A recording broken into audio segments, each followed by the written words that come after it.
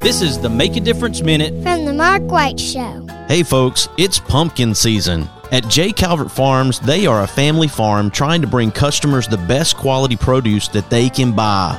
Located at 30 County Road 260, Coleman, Alabama, you can give them a call at 256-636-2752 or email jcalvertfarms@gmail.com or check out their website at jcalvertfarms.com. And did I mention it's pumpkin season? Get over to J. Calvert Farms and find out what we know about this very special farming family. That's J. Calvert Farms in Coleman, Alabama.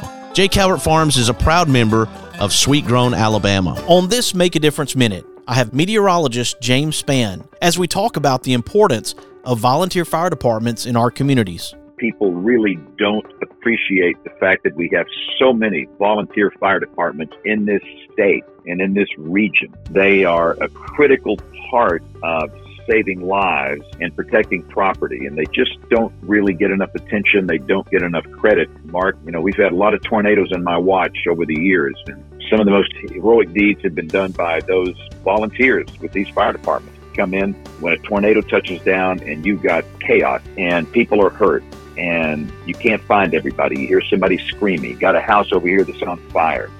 And yet through all of that chaos, they've managed to get in there and get people stabilized and get them transported. And they're just absolute heroes. So anything we can do to support them, I'm all in. Well, this is how old I am. It was April of 1974. I was a senior in high school. And my hobby at the time, and still is today, ham radio.